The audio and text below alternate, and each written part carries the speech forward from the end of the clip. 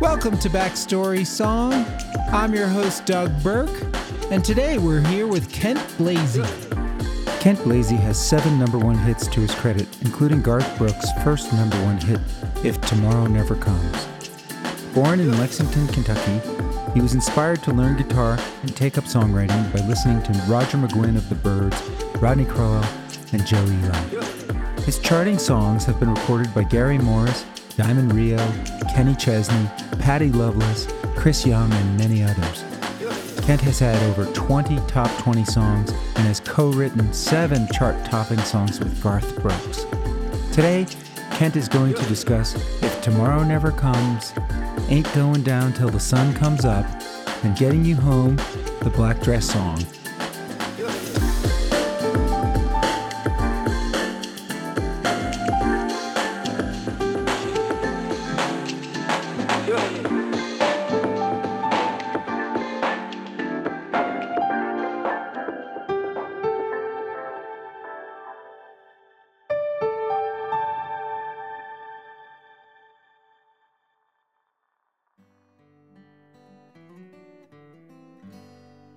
Sometimes late at night I lie awake and watch her sleeping. She's lost in peaceful dreams, so I turn out the lights and lay there in the dark. And the thought crosses my mind, if I never wake up in the morning,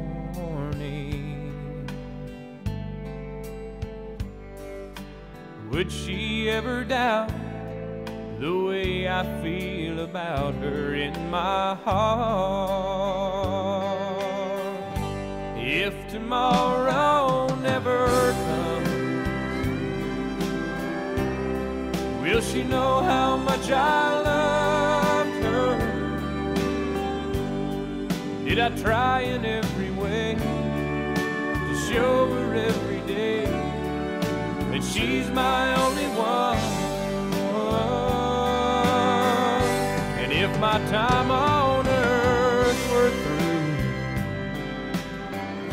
through, she must face this world without me. We're with Kent Blazy, and we want to talk about which song first. Let's talk about If Tomorrow Never Comes. I met Garth Brooks when he was cleaning churches and selling boots. And I had a demo studio, and I had singers like Randy Travis and Joe Diffie, Martina McBride, Faith Hill, and Billy Dean, who's here on this show. And none of them could get record deals. And so in Nashville, if you sing like I do, you find really good people to sing your work tape to present it to a label so it sounds better. And so Garth thought he could make more money doing demos than cleaning churches. And so he brought me a cassette of 6 songs. And I said, well, I'll start using you. You sound really great. And so we set up a time to write a song, because he said, I'm a songwriter too. And I said, well, why not write a song? And he came in the first day. And when we write with any other co-writers, if you and I were writing a song or whatever, you would like to hope you would have some good ideas to bring in, and they would have some good ideas to bring in. So I had my ideas together for him, because I didn't really know anything about him yet. And he walked in, and at the time he was wearing a big cowboy hat and a duster and some kind of tall boots, and he looked like he was like 8 feet tall. And he came in and he stood above me, and he goes, I got this idea. I've run by 25 writers and nobody likes it. And I looked up at him and I said, gee, thanks. I said, well, let me hear it, And so he played me what he had, and he said, well, what's wrong with it? And I said, well, you're killing somebody off in the first couple lines of the song. So it's like killing off Tom Cruise in Mission Impossible 3 minutes in the movie. There's really nowhere else to go. And so he said, well, what would you do? And I told him, and he said, okay, that's what we'll do. So at the end of the day, we had a song, and I had my little studio. So he did a guitar vocal, which Garth on a guitar can't be too bad. We pitched it around town for about a year, and nobody was interested in it. And so we were going to get together and rewrite the song. And he got a call the week before we were going to rewrite it to come and sing one song at the Bluebird Cafe in Nashville. An artist who was supposed to do a showcase hadn't shown up. And they said, you can sing one song and that's it. So he came in, he sang this song. Somebody from Capitol Records, who'd passed on him for the third time that week, was in the audience to hear the other artist. And he said, well, maybe we missed something. Why don't you come back in? He came back in. He got a record deal, and this was his second single and his first number one. And so do you remember where it was where you first met? Whose house? It was at my house. I had my studio in the house and in the upstairs part of the house. And so I would write downstairs and my studio was upstairs. But he came in, and it was right in the living room of my house that he came in the first time and played me his cassette, and then he came back a few months later, and we wrote in that room. And it was just, I thought at the end of the session, this guy's like 25 going on 50, and we've been friends ever since. We've written a bunch of songs together. I think we've had 5 number ones together. And, it's great in this business if you stay friends with somebody. I've written number one songs with people that I never hear from again. So it means a lot to me that we're still friends and still talk and still write together. And he was 25, and how old were you? I was probably 32. Going on? Probably 12. So it was a good combination. Yeah, it was a good combination, And he was just very mature? He was very mature for his age, yes. I don't meet very many 25-year-olds. And I think in the 20 or 30 years since then, 25-year-olds have gotten younger as far as how they deal with things because of cell phones and helicopter parents and all that. But he'd been kind of out on his own for a while, and he has a good savvy feel of the world. And I think that gave him a depth that a lot of people don't have. So he comes in with a song outline that many other songwriters in Nashville had rejected working on. Mm-hmm. And what was it that what was it about the outline that grabbed you to say this could be a good song? My mother used to tell me, tell the people that you love how you feel about them while they're still alive. And that was the concept that I saw in that song that I wanted to bring out to him. When I kind of told him that, he kind of got the angle that I was aiming for, and then I got the angle he was aiming for, and it all fell into place. And it's really cool because you never know when you write with somebody how it's going to go the first time, whether there's going to be a chemistry or you can't agree or nobody likes anybody else's ideas or whatever. But that clicked, and it's still clicking. So that's really cool. So were you and Garth thinking about anyone in particular at that time, or was this a song to go out to the world? I think we were talking about a friend of his that had died that had maybe been a rodeo rider. And so that was in his mind. But then it was basically just a song we were writing for our wives too, just so they would know. And that was it. But you get letters from all over the world on how it's touched people. So it's been used in weddings and funerals and everything else. It's very interesting. And so your wife, Sharon? Sharon. How long were you married to her at the time? Let me think. Probably 8 years when we wrote that song. So you come home with this song that in part is inspired by her muse. Right.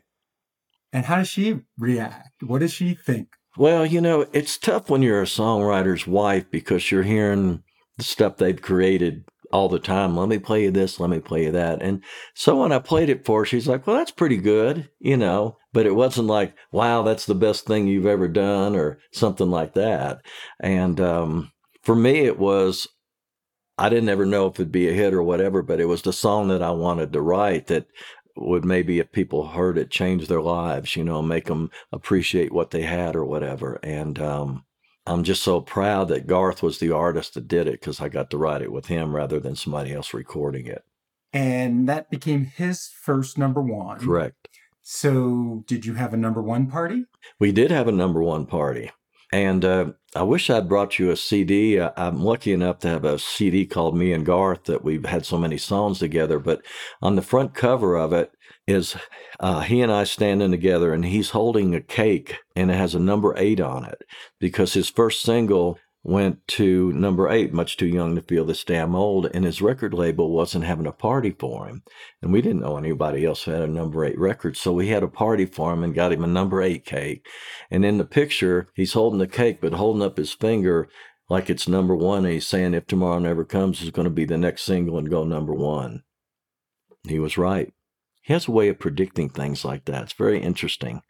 That's just kind of the guy he is. I remember he called me up when he was still cleaning churches and selling boots, and he said, I saw where we're going to shoot the video for If Tomorrow Never Comes. And I thought, this guy's delusional. He doesn't even have a record deal or anything. And a year later, he called me up and said, you know where I said we're shooting a video? We're shooting it there today if you want to come out. So he does those kind of things. Interesting. And where was that video? Where was that location on the video? It was up in, I think, like Hendersonville, Tennessee. Trying to think. There was somebody he knew, I think it was Larry Gatlin's little daughter was the little girl in the thing. And I can't remember who the elderly people were, but they were all people Garth knew that he asked to be in the video, which I thought was pretty cool. Do you remember anything unique about the actual production song in the recording studio? Well, you know, if you go back and listen to early Garth stuff, Alan Reynolds was his producer, and Alan Reynolds had done, I don't know, Don Williams, Kathy Mattea, a bunch of people, but really just such a tasteful producer. And compared to what's country radio these days, it's very acoustic. I mean, it's almost like the demo's just a little bit less than what it wasn't like overdone or anything else, just embellished to bring the song out. It was beautiful. Well, it's nice to not have to shop a song around. Exactly. Have the built-in artist of Garth Brooks. That helps, you know. That was the last time we had to shop his songs around, so that was good. So the song releases, not every song releases at number 1. Right, yeah. It fought its way up because, you know, he was a new artist, and Clint Black was really the hot person at the time. And so it was just kind of a slow rise. But at the same time, Garth was out on the road touring in a bread truck. But people that came to his show would be going, man, if they're telling their friends, if you haven't seen this guy, next time he's around, you need to come see him because there's nobody like him. And so I think that word spread like wildfire and helped If Tomorrow Never Comes take off. Do you remember where you were the first time you heard it on the radio?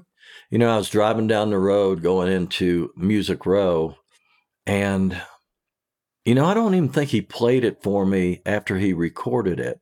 So I finally heard it on the radio, and I just had to pull over. You know, it was like, this is the answer to a prayer I've been praying. And I'd seen him do it at a showcase when he had an album release party, and he did it in that. But it was just so totally different hearing it on the radio.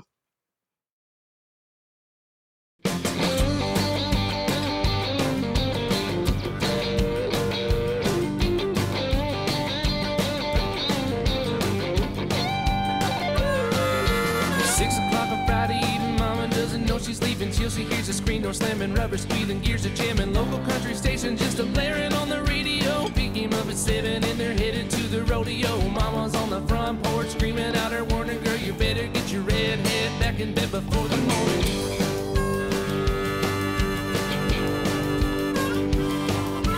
9 o'clock the show is in, but the fun is just beginning. She knows he's anticipating, but she's gonna keep him waiting. Grab a bite to eat and then they're headed to the honky-tonk. The loud crowds and line dancing just ain't what they really want. Drive out to the boondocks and park down by the creek. Hey, where's George stayed real late, dancing cheek to cheek.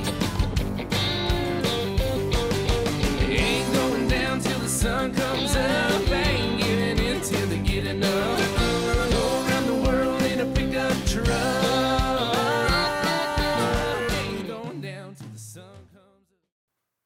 So we're going to talk about Ain't Going Down Till the Sun Comes Up? Mm-hmm. So Garth Brooks is a really generous person, and he also likes to put different combinations together to write. And he called me one day and he said, I played a song of ours for this kid, Kim Williams. And of course, Kim was older than Garth, but he said he hated the song, but he liked one lyric in the song. He liked one line. He thought maybe that could be a song. Do you want to write with him?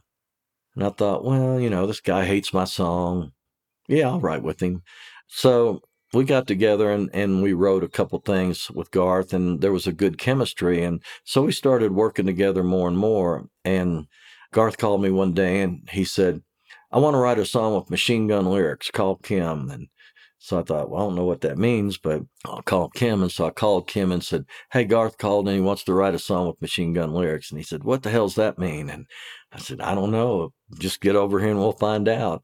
So he came in and he had this whole idea. It was what I love about him. Once again, he had this vision of what he needed for the single off the next record, that he also wanted it to be, if it turned out, a big showcase song for this NBC show he had in Dallas that he was going to film.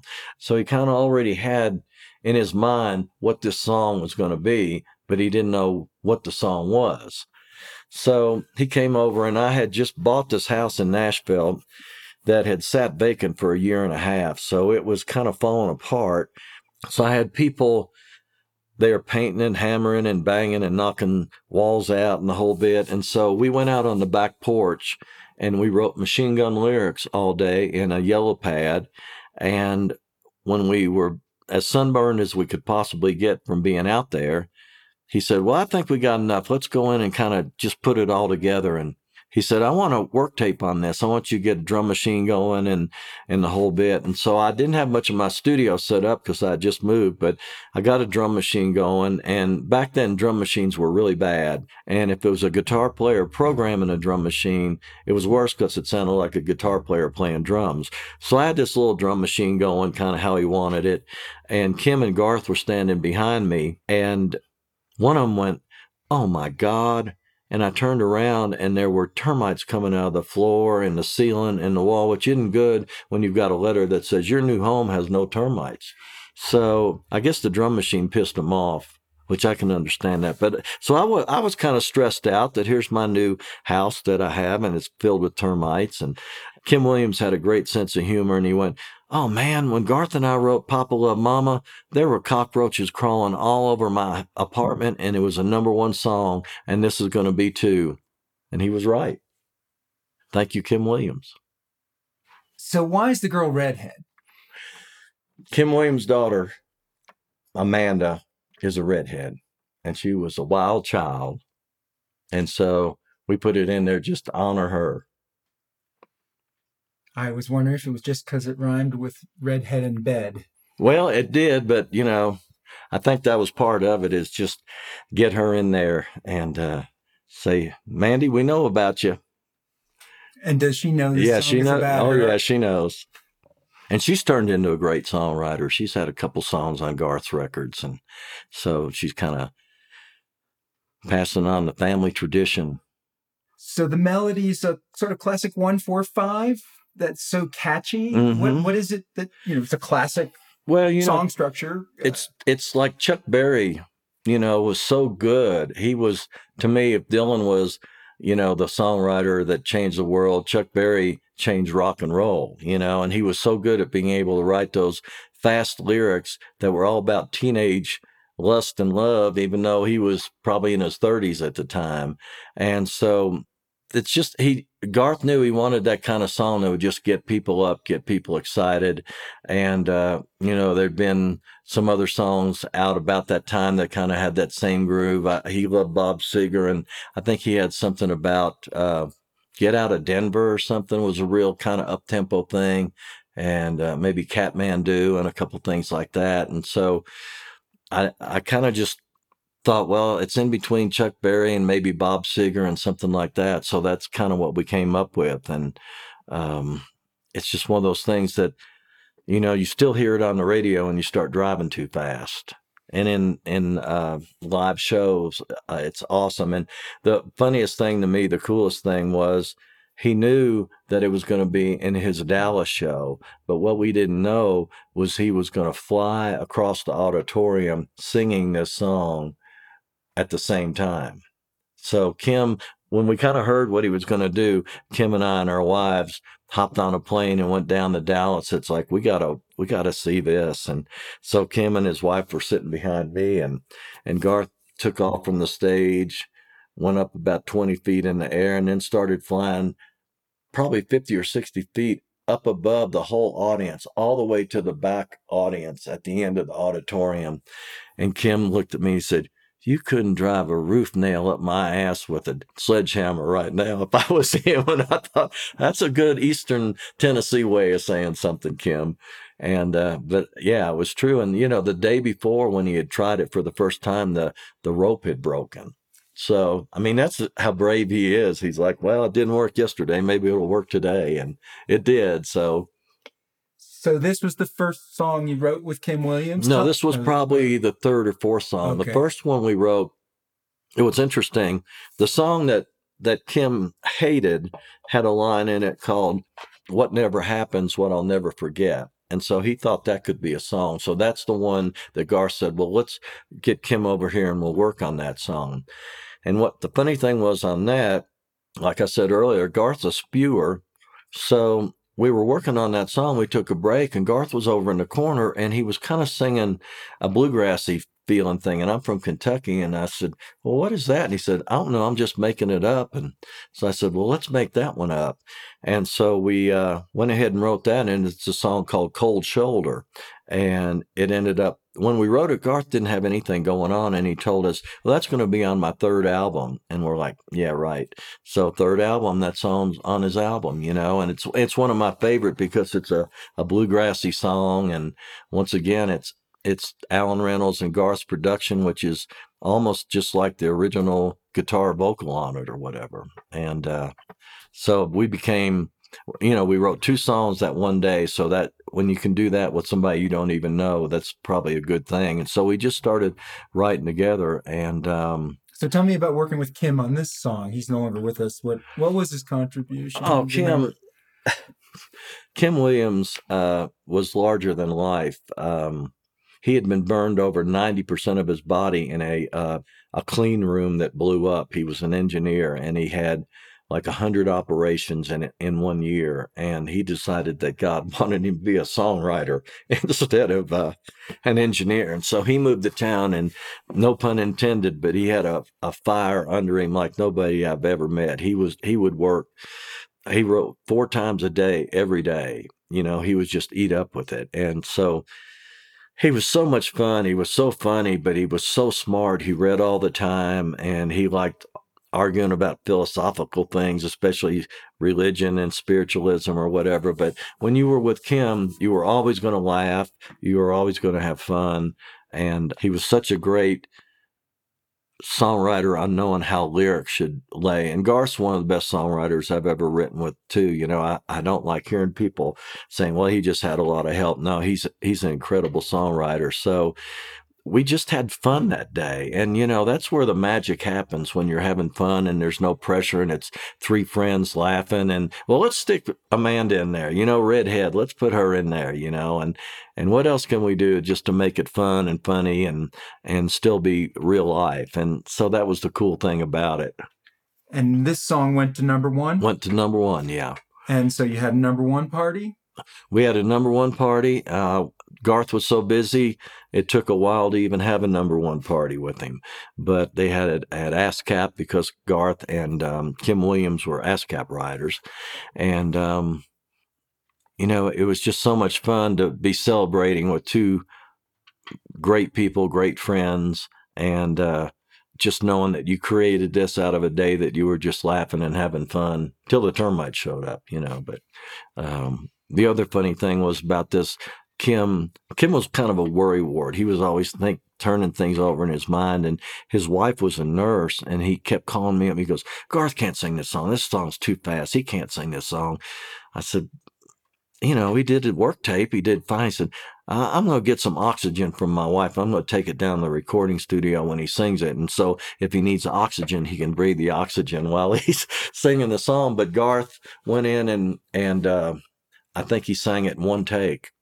But I've got a work tape on it of just me and him and that terrible drum machine. And it's so close to the record, it's scary. It's like the record without any other instruments on it. But it's just the vision that he has that I see very few artists that have this vision of how things can be. And, he's the best at it. Anything about the production of it? I mean, it's an incredibly fast song. Yeah. What's the time on it? The thing that it's a short song because it's so fast. Yeah. And so, at the time, radio was kind of making their singles longer. So what he did was at the end of the song, he started fading it out, but then he brought it back up and all the musicians kicked in again. But Chris Lusinger on guitar, his guitar parts were so incredible. And Terry McMillan was a harmonica player in Nashville and probably the best harmonica player in Nashville at the time, and he played harmonica all over the song, and nobody was using harmonica at the time, and so that really stood out. And at the end, Terry and Chris Lusinger get into a battle between the harmonica and the guitar, and it just elevates it further than what it was already, which is really cool.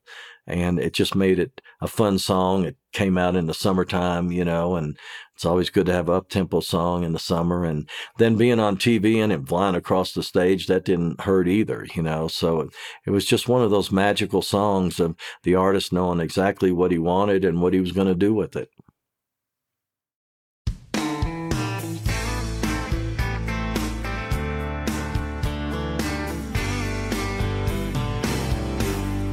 Tuxedo waiters, black tie, white tablecloths and red wine.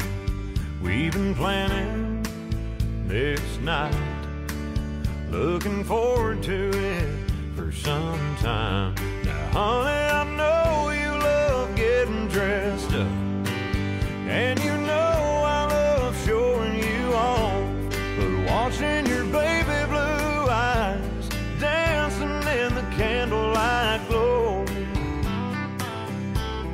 all I can think about is getting you home. Walking through the front door, seeing your black dress hit the floor. Honey, there sure ain't nothing like you loving me all night long. And all I can think about is getting you home.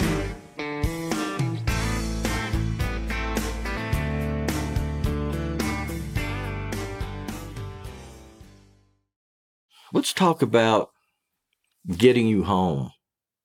I have been working a long time with this artist by the name of Corey Batten. And Corey is an amazing talent. He's a great piano player, great guitar player, singer, and good-looking guy. And so I was shopping him around to try to get him a record deal. We had a meeting at RCA Records, and I knew it wasn't going very good with the woman that we met with because she was watching the worst 100 hurricanes in 100 years at the same time. So I kind of got the idea she wasn't interested. So when we left her office, another person from Sony came up to me and said, "Hey, we got this artist, Chris Young, and he's had 3 singles out. They haven't done any good. And if he doesn't have a hit, he's going to get dropped from the label. Would you write with him?" And so Corey was standing right next to me, and I said, "Yeah, if I can bring Corey." So we set up an appointment to write a song with Chris. And in the meantime, Corey is what I call a spewer. Garth's a spewer too. And that's, to me, a guy who you'll be working on a song and you'll take a little break and they're off in the corner and they're working on something else. And so one day, Corey and I took a lunch break, and I always feed the writers at my house. That way you don't have to go out and break the vibe of what's going on. So Corey's gotten real good at getting like mustard and ketchup and stuff out of the refrigerator. So he had his head in the refrigerator, and I heard him sing this little thing. All I can think about is getting you home. No guitar, just his voice. And I said, well, Corey, what's that? And he said, I don't know. I just made it up. I said, here, sing it into my phone. So we're sitting there with Chris. He's an artist who needs a hit song, and it's hard enough to get with artists to write. And so it was one of those days where between the three of us, nobody liked anybody else's ideas. The most stressful thing you can have as a writer. You just kind of sit there and stare at each other like we could do for 30 minutes or whatever. And so we sat there and I said, hey guys, I got this idea. Corey sang it into my phone a couple of weeks ago. I think it could be a good idea for you. And so I played it and Corey said, well, I love that. And I said, well, yeah, of course it's your idea. And Chris said, well, we don't have anything better to do. Why don't we write that one? So we started writing on the song and we got to walking through the front door. And three professionals couldn't think of what rhymed with door that was clean. So we sat there looking at each other, and I said, well, how about seeing her black dress hit the floor? And Corey goes, you're just a dirty old man. And I said, I won't argue that point. And Chris said something like, well, I'm 23. I don't want to get kicked off the radio. And so we kicked around some other things and nothing was hitting us. And so we took a lunch break and I was fixing him a lunch. And Corey said he was looking around my office and I had a song about standing in the kitchen with nothing but an apron on that had been a number one song, and Ain't Going Down, the Sun Comes Up, which is a little risque. And he said, Chris, we ought to go with his line. And Chris said, well, we ain't got anything better to put in there. We might as well do it. So we finished the song. Chris did a guitar vocal in my little studio, and he took it down to RCA Records. They called me up that day and said, we love this song. We want to cut it on Chris. And so I said, great. So they called me the next week, and they said, we cut it. We love it. We want it to be his next single. But, and so when a record label goes but, you start wondering what the but is. And I said, okay, so what's the but here? And they said, well, we love the title Getting You Home, but in parentheses, we want to put the black dress song. So I felt like the dirty old man got vindicated on that he got his line in the title of the song. And this ended up being Chris's first number one too. So I think he's had 10 or 12 since then. So what I was aiming for was Steve Cropper lives in Nashville, Tennessee now, but he was the main guitar player on all those Stax records that were Otis Redding and Sam and Dave and all that. And his style was so, I don't even know how you would call it, so tasteful, but so minimal. He didn't try to play real fast. He didn't try to show off what he did. He just always came up with a lick that you remembered in the song. And so after we were working on the song a little bit, I came up with this. And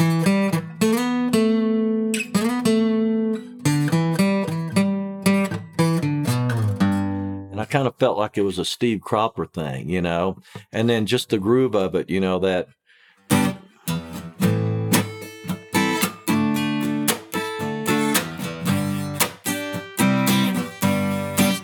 So that was what I was aiming for, and the band really did a good job on getting all that together when they went in and recorded it, because you never know how it's going to change once it gets into the recording studio. But they kept the lick I came up with. They kept the groove, so that was really cool. And I think there was nothing like that at the time out on the radio. So did any radio station have a hard time with the black dress hit the floor line? Or? They didn't, and I think it was just how times have changed. Because when Garth and I had Somewhere Other Than the Night that had Standing in the Kitchen with Nothing But an Apron on, Tucson, Arizona wouldn't play it because it was too risque. And so times had changed in that period of time that, there's on TV, everywhere else, what you can get away with. So, no, we didn't have any problem with that. Did you ever look back to see if the sale of black dresses increased after the song was released in the national market? Yeah, it did? You remember that? I did. And also I found out with the Somewhere Other Than the Night was it increased the sale of aprons for a while, too. So that's pretty good. And so when you took this song home to your wife, Sharon, what did she say? She thought that was a pretty sexy song, and she hadn't really heard something like that. So it got better response than If Tomorrow Never Comes. Have you ever bought her a black dress since? Well, what happened was, unfortunately, right after that, she was going through a brain tumor treatment, and she passed away before it got to be a number one song. So, I'm sorry. That's probably one of the last songs she heard that I'd written. So after that, she kind of really went downhill fast. But, she got to hear it. So that's what counts. I always felt like she had a little push in getting it to be a number one song, a little angel help, maybe. That's interesting. Yeah. But a lot of women started showing up at our shows with black dresses on, so that's good. And throwing them on the stage to Chris Young. So, hey, if that helps. What else can we talk about on that one? I mean, because it's such a sexy, such a sexy line, but it's just the right amount where it's not too far. Right. Yeah, I mean, that was kind of what I was aiming for is, when we go out and do shows, that song's so well known, and it's the women singing the song, not the guys, so they're all into, hey, buy me a black dress and take me home. So that's really cool. And so you had another number one party this time, not your first, but Chris Young's first. Chris Young's number one party, a first one. They had it at BMI. It was just so great because Chris is such a great singer and a really good guy, and you love helping somebody out that really needed a push and didn't have it, and he was the guy, and he did such a great job singing, and he's got that low voice, kind of that sexy voice, and that just helped make it a hit.